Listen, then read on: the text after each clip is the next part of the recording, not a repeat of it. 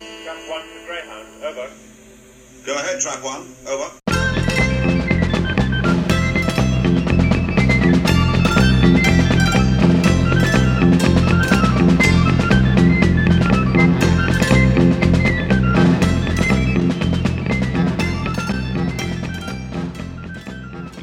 You're listening to the Trap One podcast. This week, I'm delighted to welcome back my guest. He's the only human that knows more about space law than the Megara, Dr. Chris Newman. Welcome back, sir. Thank you very much indeed, and thank you for having me back. 11 weeks, where has it gone? I know, it's gone very quickly. So we last spoke to you about the pilot. How have you found Series 10 since then? Any particular highlights for you? Well, I got to say, it's been something of a cure take.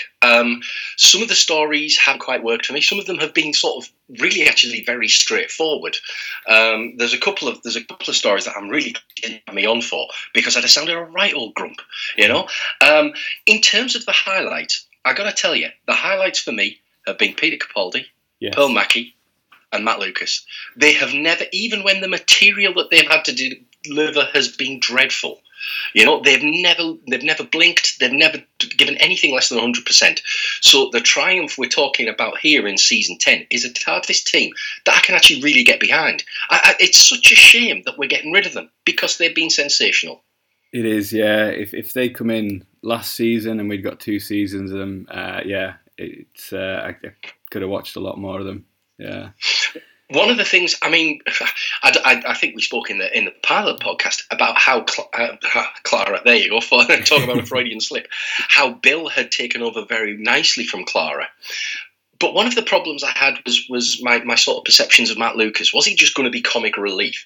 And I have to say, for the first few stories, I was thinking, oh dear, he's just going to be the one to make the funny, oh, do you think so, Doctor? Comment. Yeah. And actually, he didn't. He didn't do that. And this is why I'm so glad to be commenting on this particular episode, because I think in this episode, we get such a rich, satisfying payoff for the arc that Nardole's been on. Yeah. And how funny, I think, that he gets the traditional companion departure of the romantic sort of pairing up and starting a new life. Absolutely wonderful as well, in a beautifully understated, in a beautifully underplayed way. That little romance between him and the Lady Homesteader. Oh, it was great. It was really, really good. Yeah. And like I say, I think the big problem I have and the big worry I have coming into this podcast, I loved last week's. I absolutely loved the setup for the finale. I thought it was easily the best of the series. But the problem with a 2-part story is that part 1 lives and dies by part 2. Yeah. You know? Look at Extremis. Extremis was a wonderful setup, and then it was delivered a dreadful hand in the next 2 stories.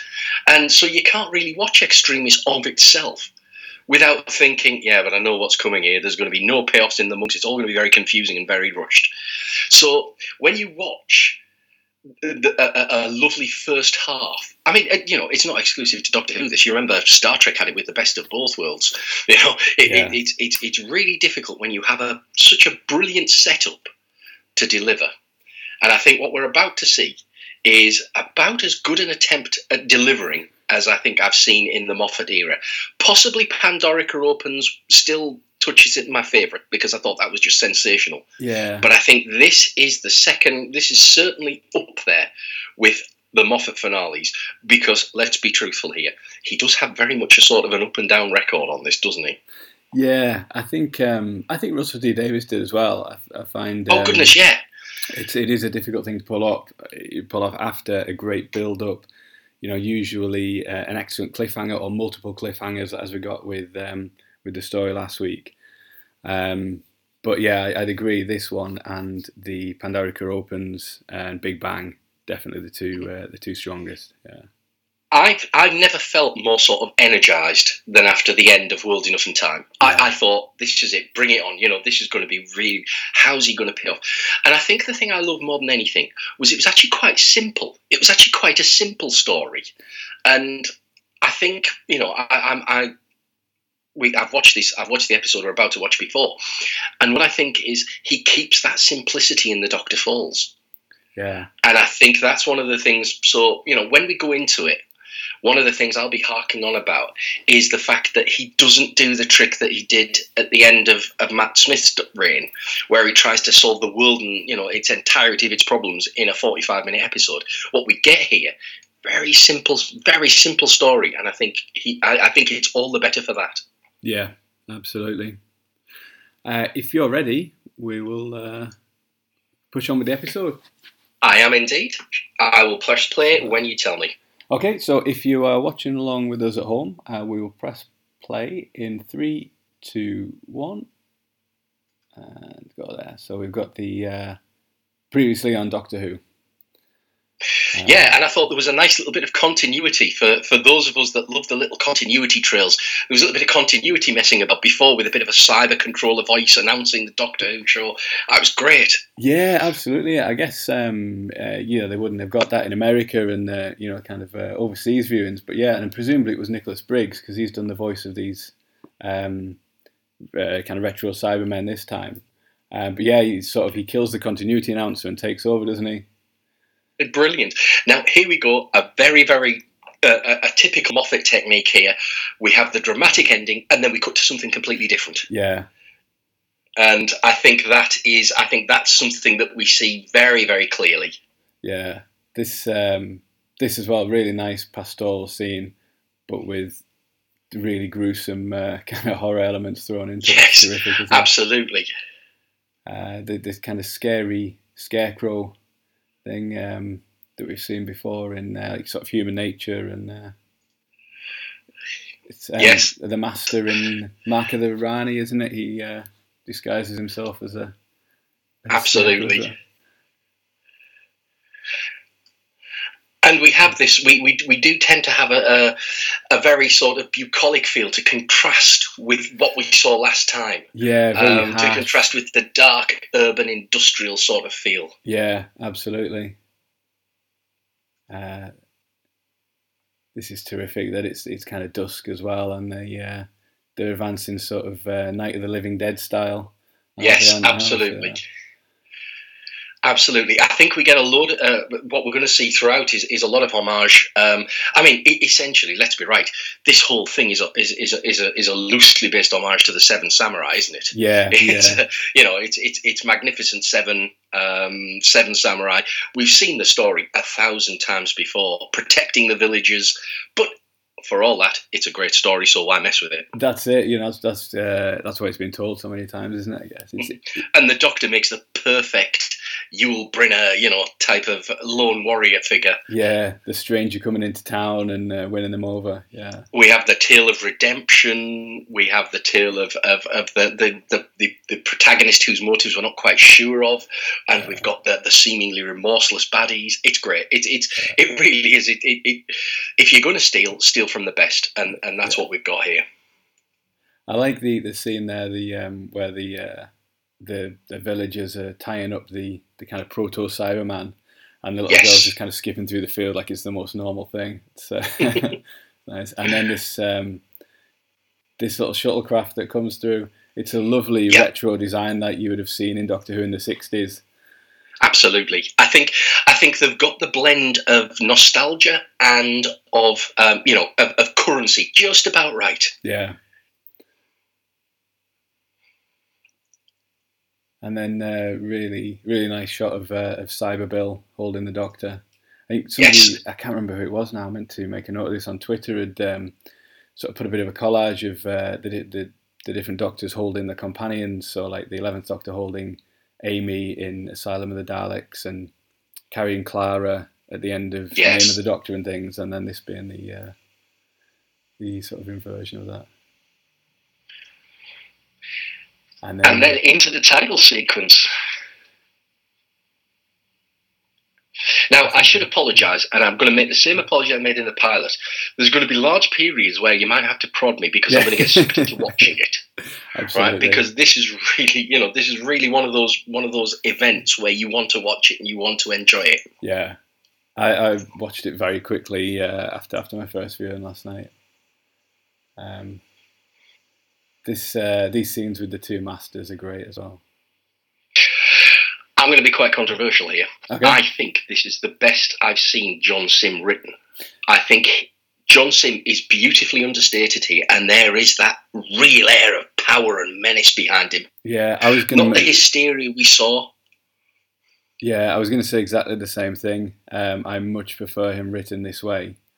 But there was an interview which I looked up again last night. I'll put a link in the show notes that from I think it was about 2012, where he said he'd like another crack at it, and to play it much more toned down and quieter, and less kind of, I think he said, like giggling maniac. Yeah, well, I mean that's basically what happened, wasn't it? We got the end of time giggling maniac. Here we get a psychopath, a dangerous, terrifying person who is clearly on the edge, but internalized, very internalized, and I think that's brilliant.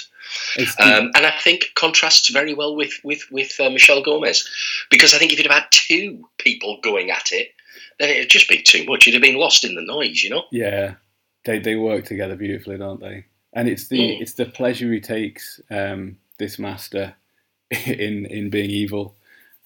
Oh yeah, he's. I mean, they're tearing chunks out of the scenery, but just in very slightly different ways. Yeah, Johnson particularly just trying to just hurt people and insult them, just casually, just without even thinking about it. It works really well for him.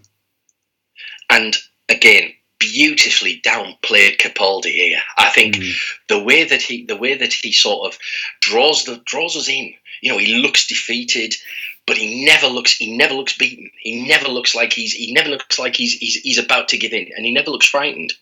And that's the thing I always love about his Doctor. Yeah, he never looks afraid. He always has that defiant look in his eyes. Yeah, the end of Extremis I love, where he sort of realizes what's going on, and whereas the other characters have taken their own lives, things like that, he's still defiant right to the end and gets the message out. Yeah. It's a great scene. Oh, we're going to miss him, aren't we? Yeah, absolutely. We're going to miss him. I mean, always leave him wanting more, but blimey, he's done this to an absolute T. Yeah, and this season, the shift in his performance, I loved him before, but I think he's re-cemented himself this season. Definitely is my favourite of the new era. Well, you see, this is the thing. I didn't really like him as the grumbly, crotchety. It was too far. It was too much. I think what has happened this season, he has played Doctor Who the way that you would expect someone of Capaldi's ability and talents to play Doctor Who. He has been amazing. I mean, very, very difficult. It's almost like this season is of itself, like the Eccleston series was of itself. Yeah. And his performance has just been amazing. He's been so easy to love. He's not no cruel barbs. Well, obviously apart from Nardole, but no real cruelty. There's a gentler edge to him, and that little small attenuation makes such a massive difference. Yeah. I was saying on Twitter, I think writing for Doctor Who must be one of the hardest things to do, because as fans, we know the voice. We know the voice of each character. We know how they should sound. And any deviation from that voice really jars, like a discordant note in a piece of music. Yeah. And here we go. This beautiful performance here where he shifts from the defeated through to the, oh, by the way, I had a plan. Yeah. The little reference there to, you talk about Marinus and Planet 14. Absolutely, there was lots of those drop-in references and homages throughout the way. Yeah, he talked about Marinus, Planet 14. Yeah. I often wonder why did he mention Marinus there? What am I missing? There's a Doctor Who magazine comic strip where the Vord from the Keys of Marinus, the William Hartnell story, become the Cybermen. Brilliant. Right, that explains it. Yeah, so that explains. Very, I very deliberately obscure. set you up for that. I knew all along. Okay. I was just testing. He says with a wink to the camera. It's a nice way of tying everything up, because there's always been some some kind of confusion, hasn't there, as to whether all the Cybermen originate in Mondas and then some of them moved to Telos. This kind of had a stroke in a few lines of dialogue, says it's just something that happens on a lot of planets. And accounts for the different styles of Cybermen and things. And again, I've had a problem with Stephen Moffat, redefining parts of Who for himself. But I think that is actually a really sensible and a really clever way to do it. Yeah. And here we go with our first Cyberman battle scene, the first of many Cyberman battle scene in this story. And again, the menace that they managed to extract from that old 1960s design is really incredible, isn't it? It's excellent, isn't it? Yeah. One thing I saw, I didn't open the Doctor Who magazine that came out this week until after I watched this episode, because I didn't want to know anything. But in the preview, Rachel Talalay talks about how she never really got a Cyberman battle with the Dark Water, the two-part finale of Series 8, so she really wanted to make amends this time. And she really goes for it, doesn't she? There's some great stuff. Oh, fantastic. I love this. Yeah. I still don't know whether she's telling the truth or not. Yeah, it's left very ambiguous, isn't it? Even right to the end, we're still not sure, and I think that's fantastic. Yeah. But again, we have the redemptive aspect. The Doctor is almost the confessor, right in the middle of all this battle. The Doctor's still thinking about his confession and thinking about his mission to save Missy. I think that's great. Absolutely. And then we have Nardol's ambiguity, where we saw him run off, and we're thinking, oh my goodness, is Nardol running out? And then, Nardol, have you been useful? What a great entrance. Because that was what the talk about Nardol early on was, wasn't it? He was the ultimate survivor. He'd always look out for himself. So in a way, he's been changed by being with the Doctor as well. One of the problems I had was I didn't really see this, because we got the pre-sort of season publicity, the pre-series publicity was Nardol has an ambiguous past, and we never really got a flavour of that, but we're starting to get it now in this episode. We're starting to see it. Yeah, there's been just a few hints, hasn't there, about he's had different faces and he's had a criminal past, and I love that effect, the blaster effect from the helmet. That's really cool. Yeah. Yeah, because the original Cybermen in 10th Planet had that kind of bulky unit that they held, didn't they, that zapped people? Yeah, I was watching Revenge of the Cybermen, the making of Revenge of the Cybermen with Michael Bryant, and he said that these were intended as soldiers, so it was why wouldn't they have some weaponry built in? And I always thought that made a lot of sense. If you were going to build yourself a survival unit, you'd build yourself you'd build yourself some weaponry. So I think that's a really cool. This is a lovely little vignette between the two of them, isn't it? Yeah, they both come in and say the same thing to Nardol. Yeah. And it's just that it's completely unnecessary, but they just enjoy being nasty. That's what, just for their own amusement. One thing I get with John Sim all the way is that, he's a serious actor. He's done many, many things, and he plays this with absolute conviction, doesn't he? Not a blink, not a mug. Yes, in World Again in Time, he was World Enough in Time. He was fabulous as Mr. Razor. I loved him as that. He was great. But when he's evil, he's straight down the line evil. I think that's great. And he suits the goatee beard so much. It's the proper Master homage, isn't it? Yeah, and it really suits him. You'd think it's a shame he didn't have it in one of his other appearances. So back to the bucolic upper deck, and we see where our heroes are about to make their stand. That's it. And that was Nardol being very doctory, wasn't it? Yeah, taking control and...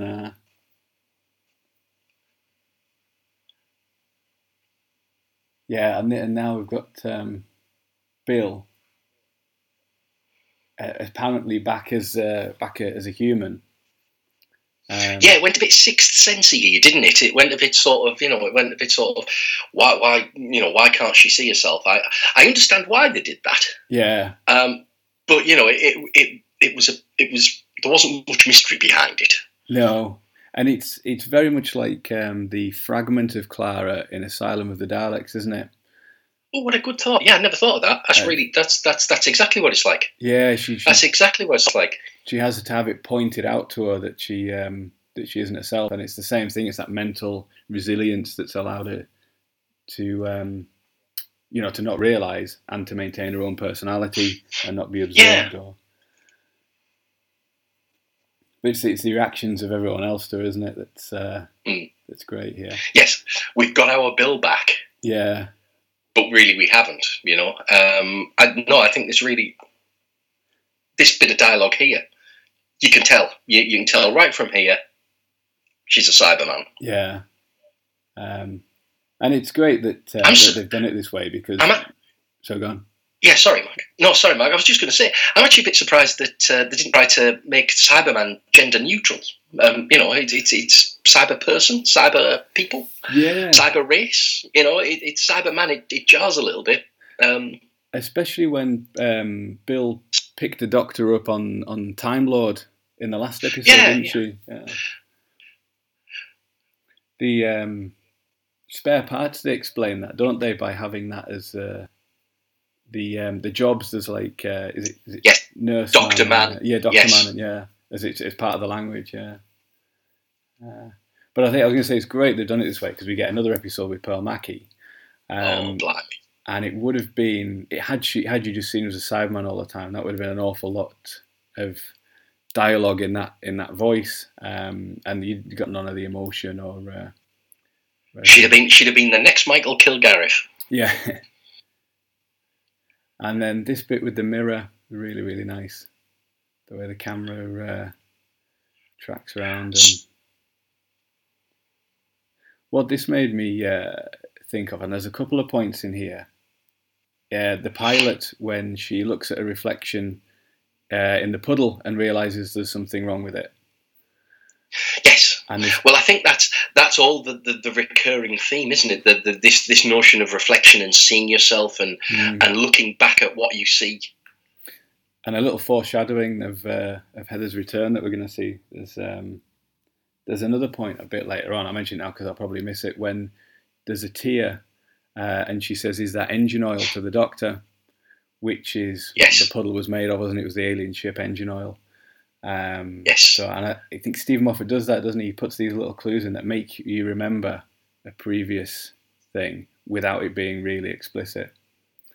And here we have the Doctor starting the theme, "You were being kind." I have to say, the one thing I love about this episode, it has kindness as its DNA. Yeah. What a great message in the world we live in all the horribleness we see. Isn't it great that a primetime TV show, the main take-home message is just be kind to everyone. I think that's wonderful. That's the show I'm proud of. Yeah. It's terrific. And then what we realise shortly... This is a lovely little piece, isn't it? Yeah. He's... her slow realisation and the Doctor carefully breaking it to her. What we realise shortly is as well that he's already been sort of dealt his lethal injury when that Cyberman grabbed him and electrocuted him on the roof. He's holding back regeneration from this point, which is a bit like Caves of Androzani, isn't it? Where he's... I think that's... I was going to say, I suspect that's probably a deliberate sort of reference back to Caves. And it's very interesting them talking, the way that they've used the Cyberman, the way that they've developed the Cybermen here, as, and I've seen it mentioned and bandied around in a few reviews and a few discussions of last week's episode, Cybermen as body horror. Yeah. As the invasion, as the fear of not what they can do, but what they embody, what they represent. And I think that's a real interesting dimension for the Cybermen. It's always been implicit, but I think what we get is that the explicit. They're going to make you like them because they think you're doing them a favour. Yeah. Now, the problem with that is, of course, that's what we had with the Borg. And that's where it's very difficult to differentiate the Cybermen from the Borg because, you start getting that idea of, well, actually, we're going to make you like us. We're going to absorb you. We're going to make you better. So I think that's a dangerous, a sort of a difficult path to tread without being harking back to too many other times that this has been done in science fiction. But I think they do it. I think they do it very well. I think what they did here, especially last week, was the amount of time that the conversion takes, and it's agony the whole time. And it's done in dialogue in this one, but about how they throw the body away, and it's they say something like bits and pieces. Yeah, it is quite brutal, isn't it? Especially when they talk about the children. Yeah. Yeah, it's not something they can show, but do with dialogue, isn't it? these little reveals, like when she sees her own shadow, and it's the cyber handles, is Yes. it's great. Rachel Teller does a fabulous job here, doesn't she? I mean, in these 2 episodes, this has been a real treat, and it's been a real treat to look at as well, hasn't it? Yeah, so pleased she's back for the Beautifully Christmas shot. special.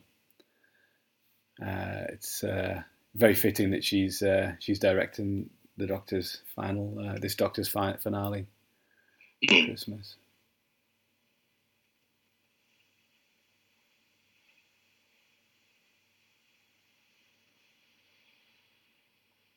Yeah, and then Nadal's he's great. He's doing a lot of doctorish stuff here, isn't he? Just keeping people distracted as well. Something the Doctor often does. Stop them being afraid or thinking too much.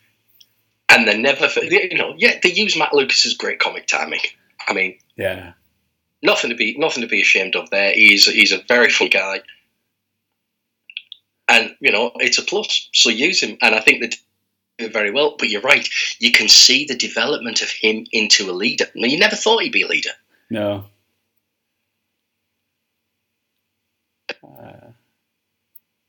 Yeah, and this bit with the tear, this sort of engine oil reference, a bit of foreshadowing, and then the Master coming over. I love the bit a bit later on when he's putting his eyeshadow on as well. Yes.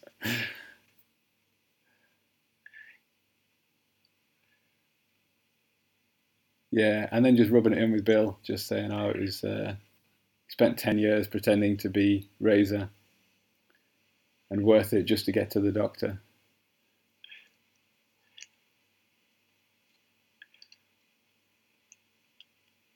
And now, see, if she was that boring for 10 years, why didn't he upgrade her earlier? 5 years wouldn't have been so.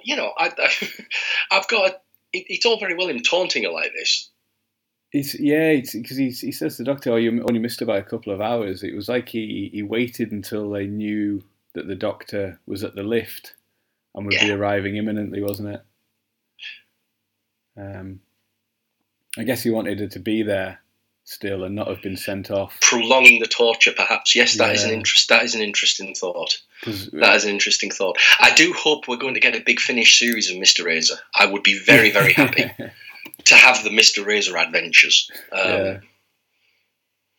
In this episode, Mr. Razor watches the Doctor raise a finger 3 inches. Yeah. And here we go, the obvious family of blood, and then we have, as you say, the hark back to the regen energy. We know what's coming.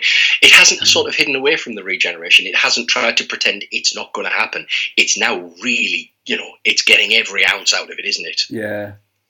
But it points to a problem that I have later on, that I have with last series finale, where the Doctor shot that general and said, Time Lords, on Gallifrey, death's like a common cold. Well, hang on a second. Here we have a man who is clearly fighting with every fibre of his being against powerful Artron energy to regenerate. Yeah. So I'm going to lay that out there as one of my key sort of objections, and we'll park it. But it's just something that I think of, because now we're into some really, really good stuff here. Yeah, I've got some points about that as well. We'll talk about at the end. It's this bit here, the classic moment of realization. We're not going to do it. It's in every bit of fiction. We always see it, don't we? We're not going to make this, are we? Yeah. We're not going to get out of this. Really upping the stakes for the audience.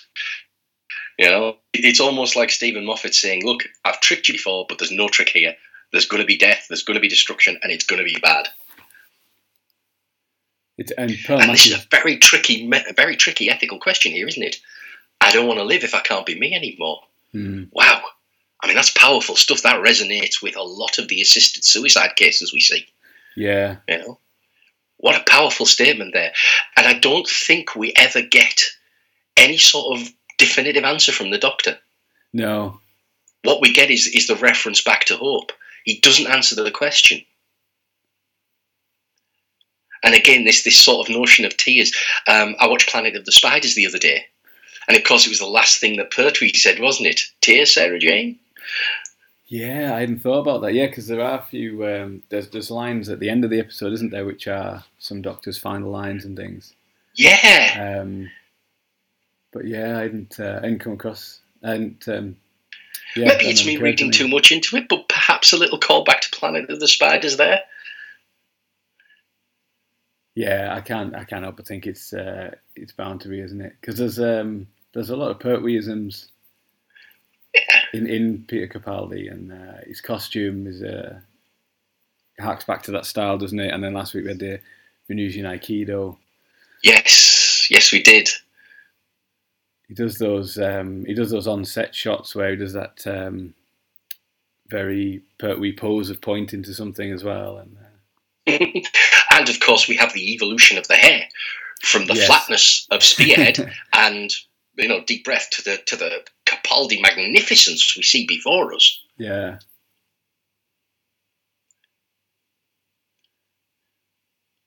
The Master as well. Here he's going kill it, kill it, kill it. He's just so vicious with everything, isn't he? He is truly a person lost. You mentioned Star Trek a couple of times. These are very like the holodeck door, aren't they? From that's just what I was thinking. The Next Generation, where once you're in a simulation, the door appears and is the way out. And again, what we get is a lovely explanation of the different types of cyber people. Yeah. Why does it look different? And the fact that they've evolved similar to the way Simon evolved in other places, you imagine that the Master's had some input as well from what he's seen previously. Because he's guided and shaped this, hasn't he, on this deck? Absolutely. Another idea in my Mr. Razor Big Finish box set. Mr. Razor designs the Cybermen. Yeah. I was saying last week, I like the idea of because he presumably had a long time when he knew that because of the time dilation sort of thing, when Bill was on his way down, of choosing a costume for Razor, choosing an accent and things like that. It can you can get a box out of that as well as he trials different personalities.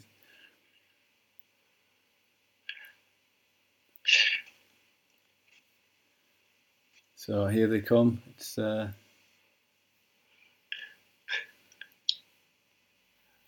this is great, isn't it? This is great, and this is genuine sort of stuff we couldn't have seen in Classic Who. The production values we see are great. I think this is a real piece of work. Yeah. Just the idea of this spaceship being 400 miles long and having different things on different decks, such a brilliant idea. It really is. It really sort of captures your imagination, I think. And again, as I say, the contrast between the countryside, the bucolic, the urban, and the smoky and the smoggy, and then right at the top of the ship, the clean lines of the flight deck. I think it's great. Yeah. And here's he's putting on his eyeliner. It's just such a little throwaway thing, but it's so nice. Now we really are into sort of Magnificent Seven territory, aren't we? We're at the village, we're making our stand. They've even got it explicit. It even looks like a bit of the Seven Samurai village. So we've got our locals making their stand. Oh, bit of guy liner there. Why not? So, yeah. And then in a little while we see the Doctor sitting on the porch or veranda type thing, doesn't he? And that's very Western looking with the kind of the wooden balustrade around it. And yes.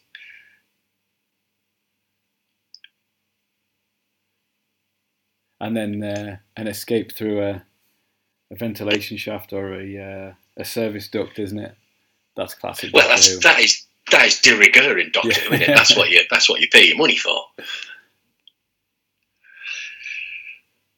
One thing I found about this when I first watched it, but I'm actually not getting now, I thought it was a little slow moving off. I thought it was a little sort of, we spent a lot of time in prep work. But actually, and watching this the second time, and this is only the second time I've seen it, so you're kind of getting my reactions fairly raw and fairly ill-considered. It's now moving along a lot quicker. maybe the black hole is playing its tricks on my perception of the episode as well. He does build the atmosphere really well, doesn't it, of impending doom. I genuinely think I've enjoyed this as much as I've enjoyed any series finale. I really do. Yeah. And I think because it doesn't try and do too much. You know, the Masters are resolving themselves. They're resolving their own difficulties. There's not the need to focus on them. What we're getting is a very simple story. A very simple story of a village under siege, reluctant, brilliant heroes, but only a few of them, against overwhelming odds. Classic story, being told a million times, but they do it really, really well here. Yeah. It's great to have so many scenes of just the two Masters together. Yeah. And Gomez and Sim really firing off each other. Yeah. I was never sort of particularly sold on Missy, but this series, she's been another one whose arc has really, really endeared herself to me. Yeah. She's underplayed it, and she's gone crazy when she needed to. She's had that hint of menace. There was that when at the start of the last episode, she said, Pearl Mackie said, she scares me. Yeah. And I could see how she does. You know, and is that a little lovely hark back there we see to the Pertwee dematerialization circuit? It's lovely. It's the same design, isn't it? And there was all those shenanigans with the Doctor and the Master, with kind of the Doctor stole his dematerialization circuit, and the Doctor can never get his to work. It was always like a bit of a back and forth, wasn't it? Absolutely. And then a very very rude joke there that sneaked in.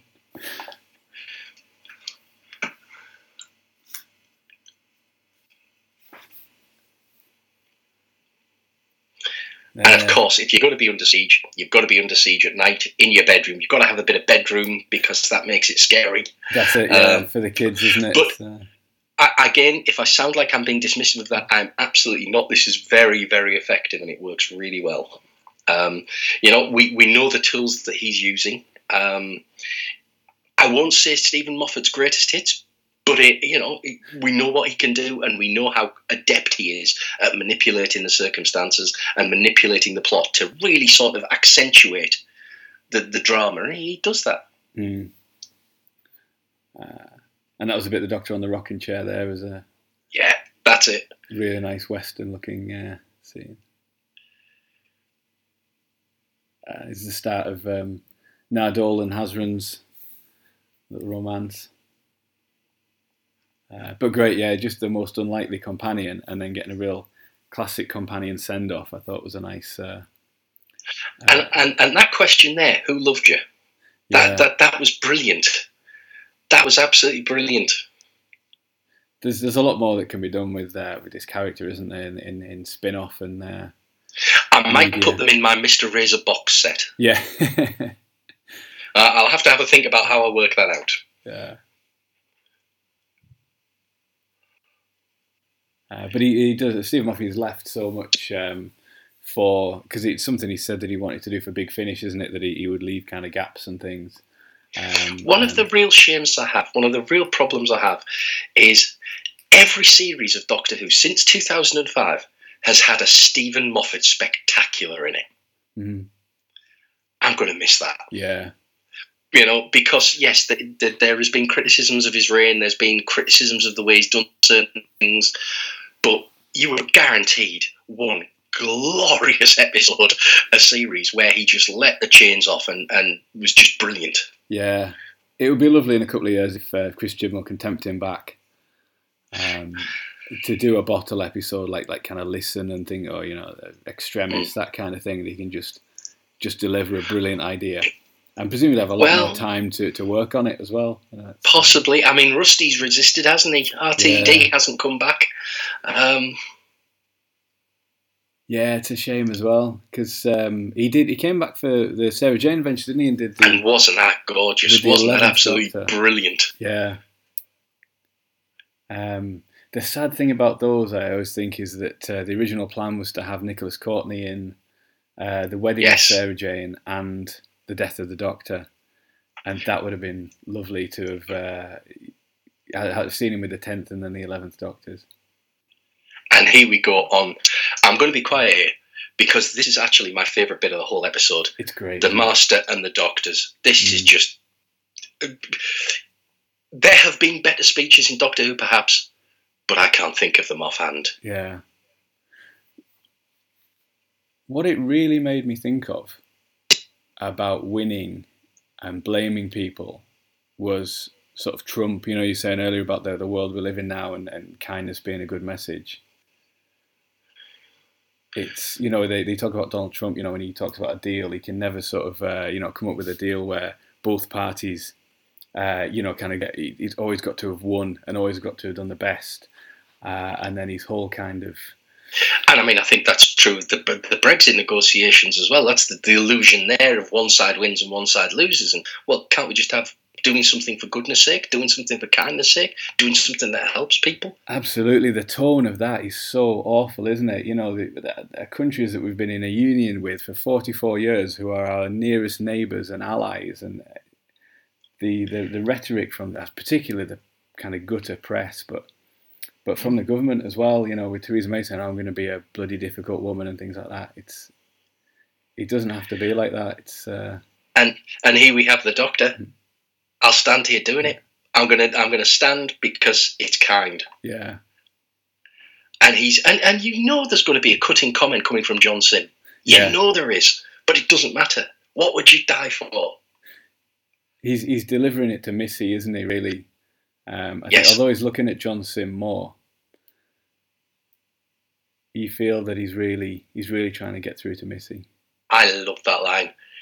Who I am is where I stand, and where I stand is where I fall. Yeah. That will define this episode for me. I think that's fantastic. It's a classic quote, isn't it? So absolutely fantastic. The one you'll see on the calendars and everything else in the future. And as you say, the Master is just... it's all gone in one ear out the other.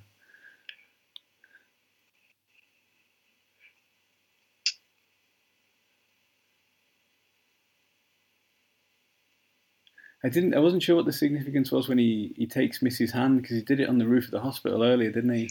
And I wondered about that, and I wondered if there was some sort of connection between the two in the way that the Doctor connected with Bill.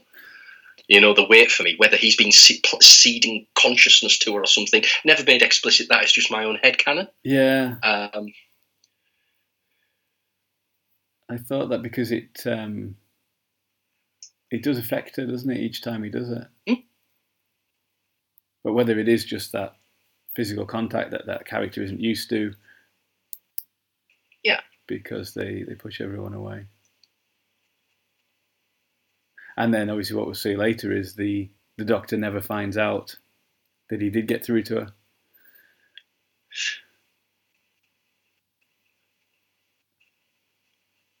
Which is, it's another kind of tragic side to this story, isn't it? It absolutely is. He doesn't find out that Bill survives, and he doesn't find out that Missy was partly redeemed. But thanks for trying. This is great.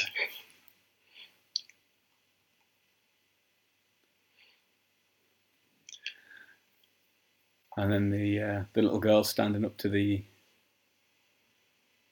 advancing with an apple. Yeah, it's a really nice idea. This about it isn't really a field, or it is a spaceship, so you can blow parts of it up. Yeah, we're using the environment against them. We're making use of of our weaponry. Oh, it is. It's a classic it's a classic riff, but it's a riff that works so well. Yeah. And seeing them advance in the darkness, or as the sun's coming up, it's very say Night of the Living Dead type stuff, isn't it? As they because it's the slow walk towards them as well, the inevitability.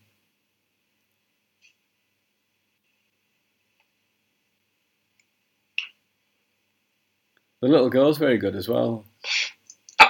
Very there natural, really isn't a bad performance in this, is there? No. Sometimes with the child actors, they're not they can be a bit iffy. Yeah, she's very natural. She is. She's great. Probably notice her more kind of on a second or third watching, because the first time it's all the big events. Mm-hmm. But she's great. Lovely little pun there. The Apple upgrade. Yeah.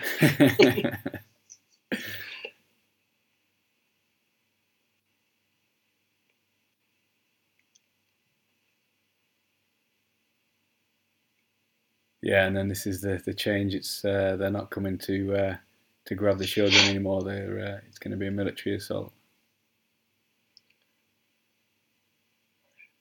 Again, wonderful play by Capaldi here. Yeah. Wonderful. Yeah, putting a brave face on it, isn't he? He's reassuring everybody. But no, and this is his last stand.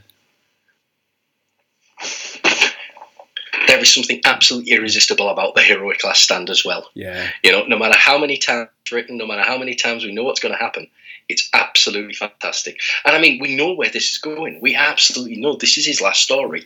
This is his last full story. We got him at Christmas, but this is the end for him in some way. So we know that's what's going to happen, and that makes the story that much more powerful. Yeah. It's not like this is this is story 6, and we know that in story 7 he's going to pop up on a new planet. Yeah, it's his decline now, isn't it? Inevitable leaving, and it's that thing. It's like Androzani, although you don't really get it from watching Androzani the first time, but this time we know that he's fighting back the regeneration. Yeah, I completely didn't know that at the time. It was only till somebody told me that at the end of episode 3, I think it was, that he was fighting back the regeneration energy. I sort of missed that. Yeah. But now it's been made a lot more explicit, and I'm very glad. Maybe Stephen Moffat and the production team missed it as well, and they just won't tell anyone. Yeah. But it adds at that other level, doesn't it? That you know that he's got that internal. It does. Fight as well. One thing I'm going to miss as well is the way that Doctor says Nardole. He properly enjoys it, doesn't he? Yeah. Nardole. Yeah. It's great. Brilliant performance by Matt Lucas here. Really enjoyed it. I've really enjoyed the way that he's brought Nardole into from a small bit of comic relief, which is what he was in the Husbands of River song, to a genuine companion, a genuine part of the TARDIS team. I think he's been wonderful. He's been, and just as I was saying before, just one season with these 3 isn't enough, is it? It's like the 4th Doctor, Sarah Jane and Harry. Getting the one season. It is like all the best bits of Doctor Who. They have that small, contained feel to them. Yeah. You know, the Eccleston first series, the Doctor and Donna Noble, and now we have this team. You only get a bit of them, and that's what makes it. That's what makes it great. That's what makes it precious. Yeah.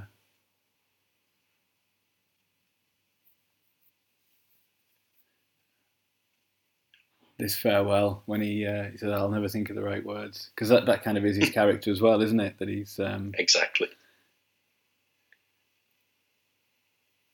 He's not particularly articulate or anything else. He's just, but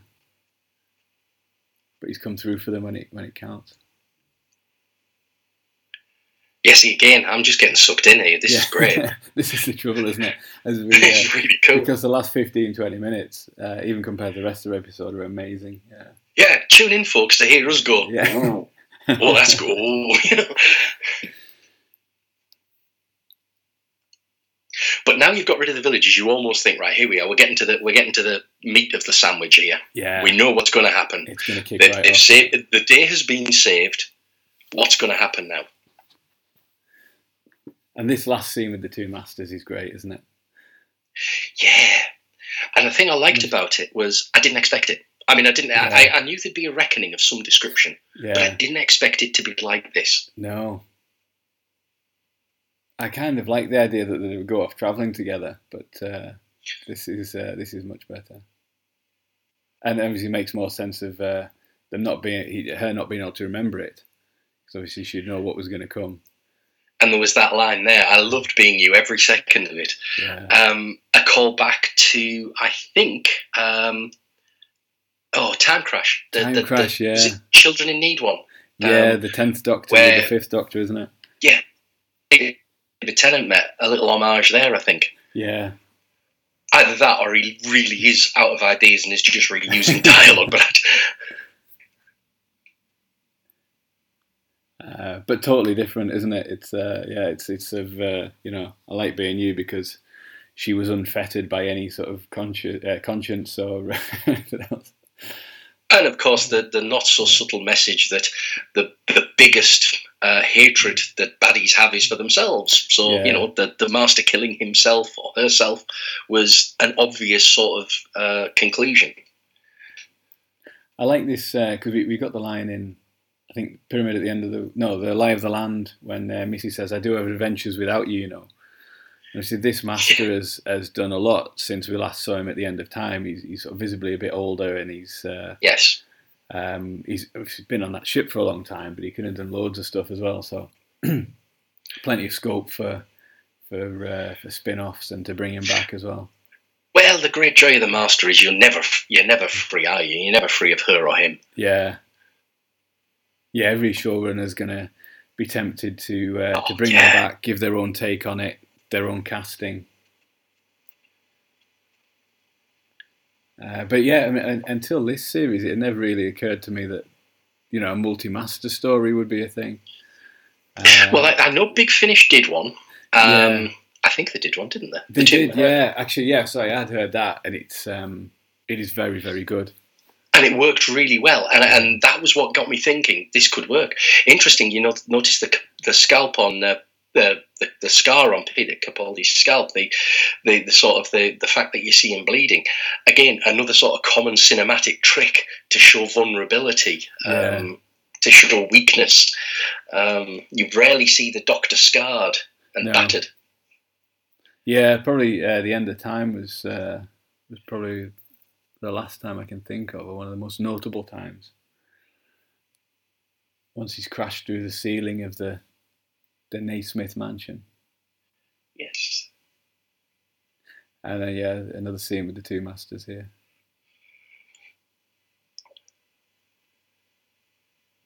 And she doesn't make it back, the Doctor never knows. Well, they say Time Lords are linked, so maybe he knew, maybe he realised. But then I suppose that leaves it for the next master, just to be evil or whatever they want to do with it, doesn't it? There's without the expectation from the Doctor that they can be good, he or she can be good. And then they get that skeleton effect when the master shoots her in the back. Reminded me of the master in the End of Time, where his skull, as the energy went through him, kept showing. And then the reaction is just a laugh. It's great.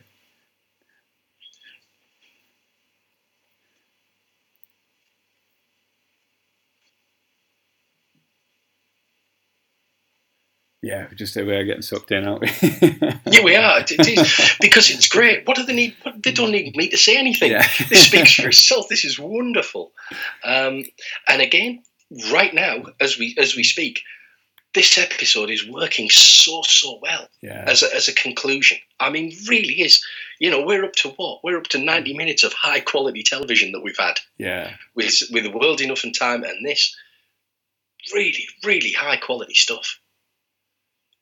I love the laugh is a real evil master laugh as he descends in the lift. It's a touch of the Ming the Merciless at the end of Flash Gordon laugh as well, isn't it? You haven't seen the last of me. It's because Anthony Ainley would laugh like that a lot as well, wouldn't he? Oh yeah, and he had lovely chuckles. Yeah. I actually think they employed him for his chuckles. Yeah. And as is tradition, the master dead at the end of the story. Or perhaps, question mark. This battle here now with the Doctor running around amongst the Cybermen as they're thrown around. It made me think they'd got Havoc back, the stunt team from the Pertwee era, because that's the sort of throwing around that they used to do, isn't it? And I'll tell you as well, this is where I got my prediction entirely wrong. Here we go, Planet 14. Every time you lose, I was thinking, are we in the middle of a simulation here? I saw a couple of people on Twitter. Gareth Roberts, didn't he? I thought this was it. I thought we're in the middle of a simulation. Yeah. Yeah, he mentions a lot of former Cyberman stories there, doesn't he? With he doesn't. Here we go. The classic callback. No, I'm not a doctor. Yeah. I am the doctor. A line he's used so many times. Yeah. Well, I say so many times. He used it in Robot, and he used it in the Five Doctors, didn't he? Yeah, that thing, the original, you might say. I was thinking is that Richard Herndl? Yes, it is. Yeah. Which ties in beautifully, obviously, for another recasting of the First Doctor. We're gonna get. I was going to say with the callbacks to all the Cyberman stories there, he doesn't mention Windsor, does he? No, that's true. He talks about the moon and... I think Courtney Pine time locked that. Yeah.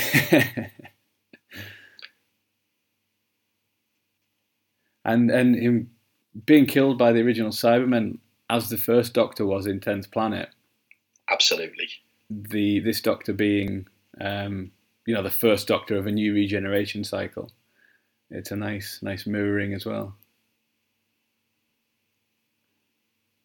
And I think that that Series 8 thing of, am I a good man and whatnot is... Because the First Doctor wasn't a hero to begin with, was he? He sort of... No, not at all. He found that as he went along. And very ambiguous.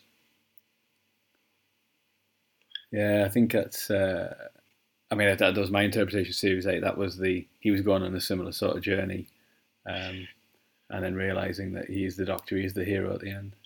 And he's almost answered the question in this series, hasn't he? He's almost answered his own question. Yeah. So if he has had an arc, it has been, am I a good man? Well, be kind. And that's his question. You can imagine his last lines being something tying back to that as well. And now we have the reprise, sort of almost epilogue to the story with Nardole. Yeah, still waiting for them. But it's quite dark as well, isn't it? Because there is the assumption that there are some Cybermen left.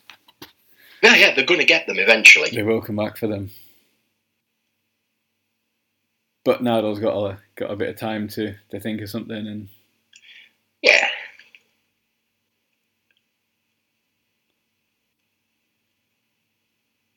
But he has left. Should Chris Chibnall choose to ever bring back Bill or Nardole, he's given them a satisfying exit, while at the same time leaving the possibility open to revisit them as well, hasn't he? I have to confess, I've always said I'd never want to write for Doctor Who. I think it's too difficult. I think there's too much attached to it. But if I was Chris Chibnall, I wouldn't touch this ever again. Yeah. This has just been too well written and too beautifully set to try and interfere with. Yeah. How would you revisit this, the emotion of the two? Yeah. I think that's the mistake that Stephen Moffat's made a couple of times, going back to a companion when actually they had a beautiful send-off. I think with Rose, Clara should have gone a couple of times. Yeah, I think with Rose as well, bringing her back a couple of times in that era. This, with the Bill Cyberman walking through the devastation here, it's very sort of no man's land, isn't it? It really is. And this is where I thought we were going to get the simulation reveal, because it looked to me to be calling back to the to the simulation here. So I thought, oh, here we go. This is where I proved that I knew what was going on all along. Big shot coming out now, and we're not. Because that that view that the monks give the sort of generals and things of the world is like... That's what I thought. But instead, we get a call back further. I think we said in the pilot, didn't we, that Bill's exit could well be ended up travelling with Heather. Yes. But it's been forgotten about over the weeks, so it was a surprise. I'm very glad to see Heather back. I think I thought she had definitely something about her. Yeah. And clearly, the production team did as well, because they brought her back.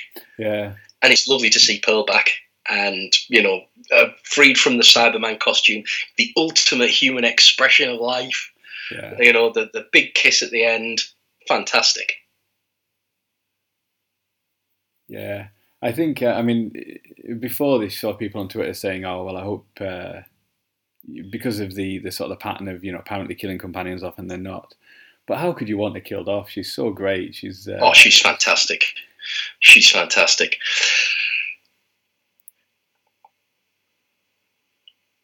Yeah, and that thing about the tears not being mine didn't really, it was one of those things that Stephen Moffat seeds that you don't think is going to be big, and then turns out to be crucial. I like those little things that you think are throwaway, like the Asylum of the Daleks again when the Doctor says, where did you get the eggs from for the souffle? Yeah. And you think it's just a funny line, but it is, it's the key to it.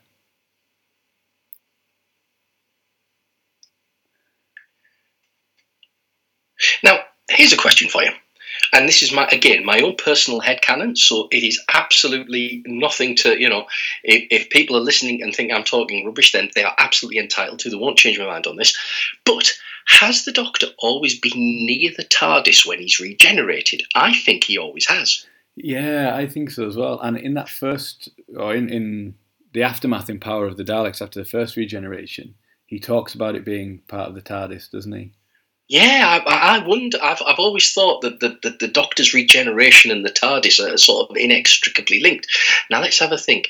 Logopolis, the TARDIS is sort of nearby. That's how I deal with that. Yeah, Planet of the Spiders, same, isn't it? It's not so far away. So maybe it's a little tenuous. The hospital one in the TV movie is probably the furthest he is away from. Possibly. From the TARDIS, isn't it? And that's a difficult one for him, isn't it? Because he actually dies. Yeah. First. Now, again, without wishing to spoil what is a brilliant, brilliant ending, this is a little bit similar to Clara's leaving, isn't it? Yeah, travelling with another time traveller. Let's take the long way around, back in time for tea. Yeah. Sort of, yes. But again, if the idea works well, we've just had a hugely enjoyable 40 minutes of the Seven Samurai. Yeah. So you might as well reinvent the wheel, not reinvent the wheel. What I like with Heather is that when she was the apparent enemy in the pilot, it was scary that she was awesomely powerful and could travel anywhere in time and space to chase them, and then it becomes key to saving them here. To saving Bill, that she can go anywhere and find her. And she's just being kind. Mm. It's nice the way they just step out as well. They don't sort of turn into energy and zoom off. Or yeah. It's quite a nice, simple, just stepping out, the doors close. And then I love this. It's very like the old regenerations, isn't it? Of remembering former companions. Oh yeah, this is a depot. Well, I remember at the start, Stephen Moffat said he loved Logopolis. Yeah. And there was that bit where, here we go. It's even like Logopolis, isn't it? Yeah. Doctor. And they mention Logopolis earlier, well, obliquely mention it, don't they, when the two masters are asking the Doctor about the different ways he's died. And Missy says, and he says, I know you've fallen. Yeah. Because that's the only one that the Master's been present for, isn't it? There's a line that he used when he just regenerated. Centaurans perverting the course of human history. He said that in Robot, I think. Yeah. And then there's the final lines of the 10th and 11th Doctors. And he stands a bit like Matt Smith as well, doesn't he? Yes. He's got that... and the way the TARDIS is all lighting up and the music, so good. Yeah, you've probably lost me for a couple of minutes here. Yeah. I'll be back.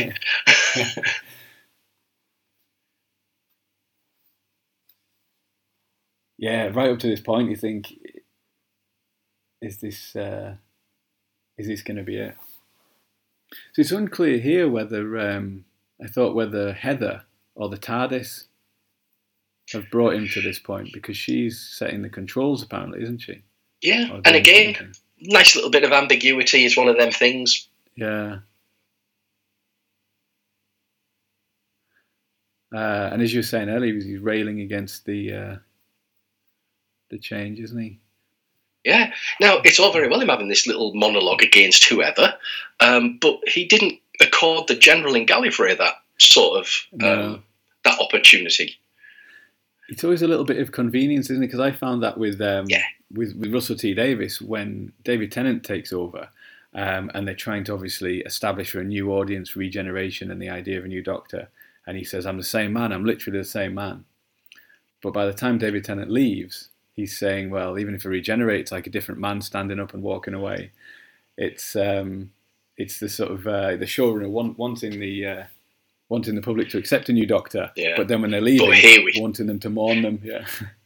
But here we have what a final scene. Yeah.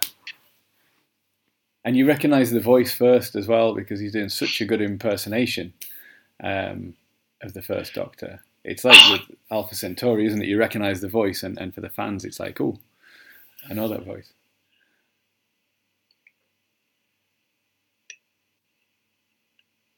I feel like these two are going to be absolutely terrific together. Well, let's be right. David Bradley. Yeah, two phenomenal actors. David Bradley and Peter Capaldi going head to head. What a Christmas present we've got! Yeah. And it seems like it could be set during the 10th Planet.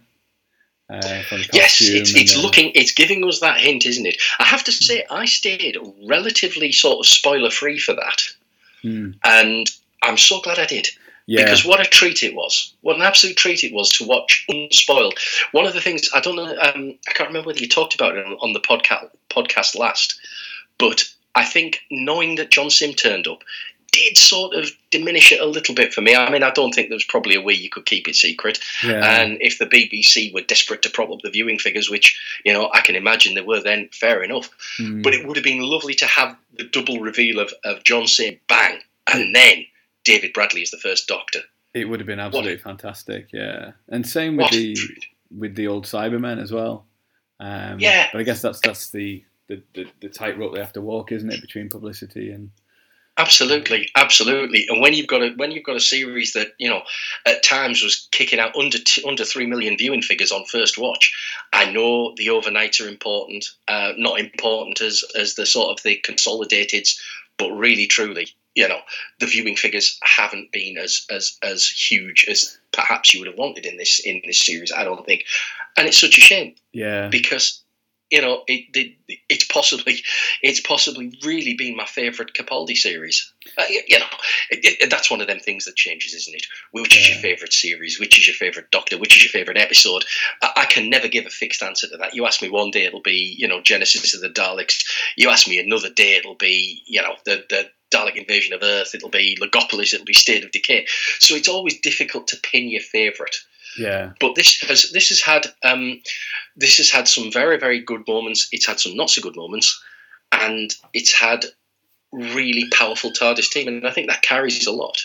Yeah, no, absolutely. Yeah, I've loved the Capaldi era, all of it, and I think each season has been my favourite. So yeah, it's it'll probably be a while before it sort of consolidates into which one. So what did you make of that final? What did you make of the finale? I absolutely loved it. I thought it was a great payoff for last week's. A brilliant story, like you say. They kept it simple, sort of fairly stripped back. I like the Seven Samurai idea, which is something Doctor hasn't really done before, is it? You've had the sort of base under siege. Yeah, it's always been more the base under siege rather than the actual concept of the protecting the villagers. Yeah, it's more a crew, isn't it, or personalities protecting than. And there's always someone you don't like, and there's always somebody who's obviously going to die, and there's obviously two love interests, and there's the base under siege story fairly well served in Doctor Who, I think. Yeah. So yeah, it is nice to see a riff on that, and I think they've done that very effectively. Yeah, definitely. In terms of does it match up to what we got last week? I think as far as it can, I think it does. I think I was kind of pleasantly surprised because there have been other two-parters and other two-part finales that I haven't enjoyed quite as much because there's been so much set up that they've had to almost go through a checklist of things when they've reached the end. Yeah. You know, oh, we'll do a bit of Gallifrey. Right, we'll do this. Oh, we've got to sort Clara out. We've got to sort this out. Oh, we've got me. Oh, you know, so there's been almost too much to do. Whereas this, nice and simple, nice and straightforward. The Masters resolved themselves. So this was a story about a man trying to be kind and making a stand, and his friend who, you know, was with him. And I thought that of itself worked really, really well. The problems I have, the similarities with Clara's ending, I think are inescapable. I think some of the internal inconsistencies I have with what we know this Doctor does and what we know this Doctor thinks. But like I say, these are quibbles of taste. It's like, you know, you not liking tomatoes and me not liking apricots. It's, you know, it's not a criticism that I can generalize. It's not a criticism that I would say is absolutely damning. It's just a matter of taste. It's almost a matter of seasoning, isn't it? You know, yeah. What do absolutely. you think here? What do you think there? So it's I would never, you know, bang my fist and say this is a dreadful thing. This is all right, you know, because it's just the way that I perceive it. It's just that my slant is different, and perhaps that's things about. If you get something that doesn't particularly suit you, just hang around, because there'll be something else coming up very soon, and that's what we've got. Yeah, that's what we've got. This is we've just talked about the very last episodic Stephen Moffat show. You know, we've got a special, but they're always kind of different. I always think the Christmas specials are really, really difficult to write. You know, I mean, of all the Doctor Who's that are tough to write, the Christmas special's the one that I would like writing the least, because they're impossible to put. They're very difficult to do properly. They're much broader, aren't they? And they're viewed by not just fans, but you get more people tuning in because it's Christmas Day. They're more standalone usually. Yeah, very, very difficult. I've found the Christmas specials not so much to my taste. Some of them, and some of them I've loved. Some of them I thought been absolutely fantastic. But I think it's been a harder gig to get right. And even though it's become sort of a tradition, it's still, you know, you still pretty much don't know what you're going to get when you put your hand in the brand tub. Yeah. So we've commented on the last Stephen Moffat episode, if you like, but we're going to get Chris Chibnall, and who knows what that's going to bring? Who knows what changes that's going to bring? Who knows what Doctor that's going to bring? Yeah, you know, and I think that's the fascinating thing about Doctor Who. You know, if you don't like something, stick around; you'll get something different. And you know, I remember when Matt Smith left, I thought, this is terrible. He's got so much to give as the Doctor. Yeah, and now look at where we're at. That's it. It's big shoes to fill, isn't it? When the next Doctor comes in. But no, I feel like that as well. Even within the space of one season. You know, if you don't like an episode one week, the next week it's a different writer, different director, different guest cast. Everyone will come away with a different favourite episode, you know, from that season, come away from different things. It's not like other TV, is it, where if you don't like, you know, the Bake Off or something, you're not going to like an episode 2 or 3 weeks down the line. Yeah, it's like soap operas. I don't like soap operas. I don't like the format. Yeah. So no matter what happens in the soap, I'm not going to enjoy it. You know, and I accept that, and I know. Whereas with Doctor Who, I know that pretty much they're going to do something I'm going to like, because I like the way that the show works and I like the format of the show. So it's really interesting. You've got this pretty rigid straitjacket format, and yet actually you've got so much scope for change within it, and so much new you can alter, and so many. It's wonderful. I mean, one of the things I've heard about, rumoured for the new series, the new regime, is that Chris Chibnall's going to introduce a writer's room. Yeah. And I think I might have mentioned this on the pilot podcast. I think that's a really good idea. Doctor Who is quite contrary in that respect. It works well by committee. Yeah. You know, it was designed by committee. You think of the great eras, you know, the Letts and Terence Dicks and the Hinchcliffe and Holmes and the Cartmel and GNT era, you know, two very different characters adding their own distinctiveness to the pot. You know, that's quite unusual, isn't it? Normally, you think of Line of Duty, that's one person's creative vision, and that's what you get. You know, you think of Star Trek, one person's creative vision driving it forward.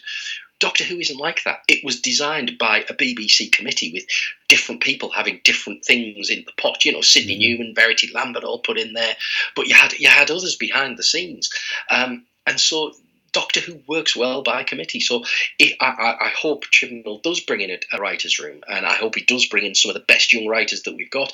I would also love to see some traditional Who writers. I mean, wouldn't it be great to see Rob Shearman and Mark Platt giving a go? Yeah, and definitely. you know, so I think there's going to be that. Obviously, we've got the new Doctor, and you know, that's one of the great joys of the show. You think it's like, you know, it's like James Bond. Who's going to be the next Doctor? Who's going to be the next James Bond? I think it's the same type of feeling you get, isn't it? Yeah, absolutely. And you were talking about ratings before, wise. That always leads to a huge spike in interest, doesn't it? And it's all really does, doesn't it? Because it's all changed. It's a new Doctor, new companion, new writer. It's a good chance to start again. And as I mean, this series was a good jumping on point. But the casual viewer wouldn't have known that probably with the same with Peter Capaldi still being the Doctor. Yeah. So it's a good chance for another kind of reboot and start again. Wouldn't it be lovely if we can get to Christmas not knowing who the new Doctor is? I mean, It's not going to happen, and maybe it's actually counterintuitive. Maybe really the show doesn't want that to happen.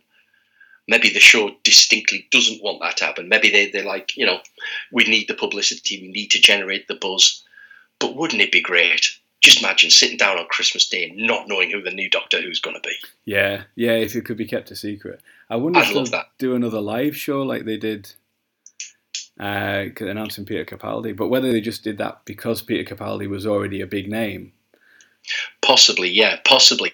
And I noticed that at the time the betting had stopped, hadn't it? All bets had stopped on Capaldi, and very quickly. And I think fans are going to be wise to this now, because there was something going around on Twitter when they were appealing for an audience. Oh, do you want to come along and dress as Doctor Who and explain why you love the show? Yeah.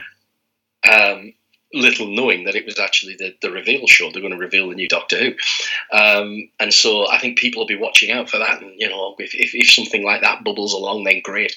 But you know, I know, and it's the same with the John Sim reveal, the same with the Mondasian Cyberman reveal. But wouldn't it be great if we could get to Christmas and sitting down, at, 6:30 at Christmas Day, and we've just had our dinner, and we're waiting to see who the new Doctor Who is. That'd be something. Yeah. That'd be really something, you know. And if that was the case, if I was Moffat, I'd be messing around with that, something chronic. I'd have all sorts of full regenerations occurring. It'd be wonderful. But you know, like I say, that's not a moan. It's not a criticism. It's not a the BBC won't do this. I know they've got commercial pressures, and I know they've got to generate a buzz. And actually, it might be very difficult to do, but just it's a little something on my wish list. It would be one time, wouldn't it? It would be an amazing thing to pull off. It really would. It would be a last hurrah for the Stephen Moffat era. Yeah. What anybody that you'd pick? Any ideas? It's funny. You asked me this on the pilot, and I've had a chance to think about this, and my answer's still the same. I want to be surprised. Yeah. I want that feeling I got when Matt Smith was announced, and I thought, who the heck is he? When David Tennant, who I was sort of vaguely aware of, but I didn't really know, I want a surprising young actor, whoever that might be, whatever race, creed, gender, ethnicity, whatever, I don't care. I want to be surprised by someone brilliant. Yeah, it's a thing, isn't it, of whether we get an unknown or somebody established. I always think it's very difficult for a complete novice. I think Matt Smith was probably the newest, wasn't he? You think back even to the classic Doctors: Hartnell, Troughton, Pertwee, Baker, Peter Davison, Colin Baker, Sylvester. They were all time-served actors. They were all they'd all been around the block a little bit. Then you got Eccleston, of course, who'd been again very well established actor. Tennant, he'd been around. He'd had success on television. Yeah. So I guess Matt Smith was probably the newest, wasn't he? Yeah. Yeah. It would it's such a gamble. It's such a gamble, isn't it, to pick somebody for such an iconic role. I remember seeing people talking on Twitter about would the Doctor be written differently for as it would for Peter Capaldi. And, you know, I always think that the Doctor shapes, you write that, and the actor shapes it. The actor puts the accent on it and puts the emphasis on it. I think I might have stolen that from Terrance Dicks, which is fine because Terrance Dicks is quite happy to pilfer literary references from other people, so I don't feel in any way guilty. I think at the time they published in the Doctor Who magazine the script that was the audition piece for the 12th Doctor, and reading at the time, I felt like I could only hear it in Matt Smith's voice. Yeah. But once you knew it was Peter Capaldi, rereading it again, you thought, yeah, absolutely, yeah, you could see him saying it as well. So I think they will just write a Doctor. I suppose the things that they'll change. I remember Russell T Davies in interviews talking about how when he first brought it back, writers would write for John Pertwee and have him say "my dear" and things like that. So I guess it's whoever the writers grew up with, be shaped a little bit. And again, the new writing ethos, whatever Chris Chibnall brings in, whatever his own sort of voice is going to be, I'm hoping it's going to be distinctive. I'm hoping we're going to have a tangible era, like we have had with RTD, like we definitely had with Stephen Moffat. But I hope it's different. And I hope it's new, and I hope it's, brings another dimension to the role.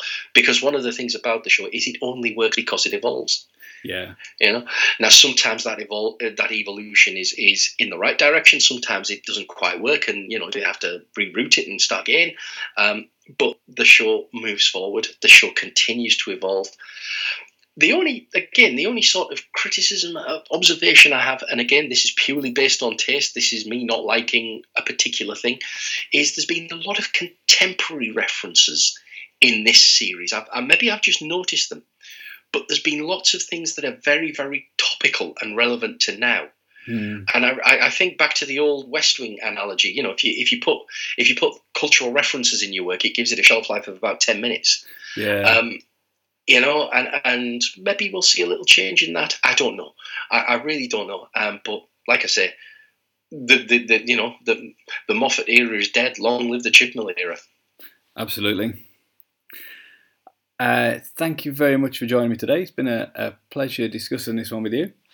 Absolutely. Thank you for having me, and thank you for having me back. I don't normally get invited back to places, so this is something of a refreshing change. So thank you very much indeed. No problem. Definitely have you back anytime. Hopefully get back on the podcast at some point. So we can find you on Twitter as @CosmicChris. That's it. Yes. Cosmic with a K and Chris with a K. Yes. I'll put links to that in the show notes as well. Don't shout at me too much. Like I said, these are only my opinions, and you might have hated things I've loved, and you might have loved things I've hated, and viva la difference. That's what the show's about.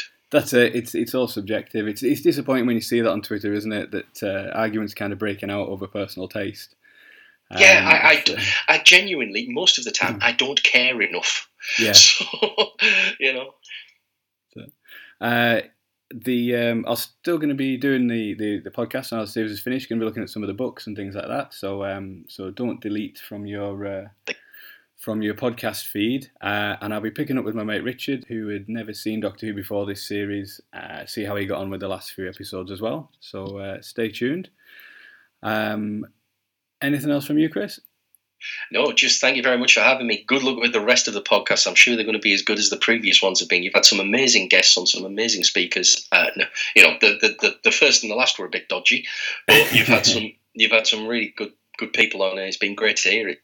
Thanks very much. Good luck, and thank you again. It's been great. It's definitely saved me having yourself and lots of intelligent, articulate people on to cover up for my shortcomings.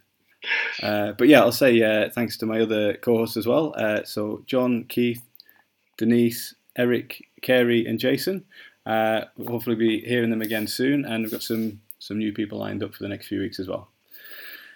Thank you very much for listening, and I'll see you soon. Bye.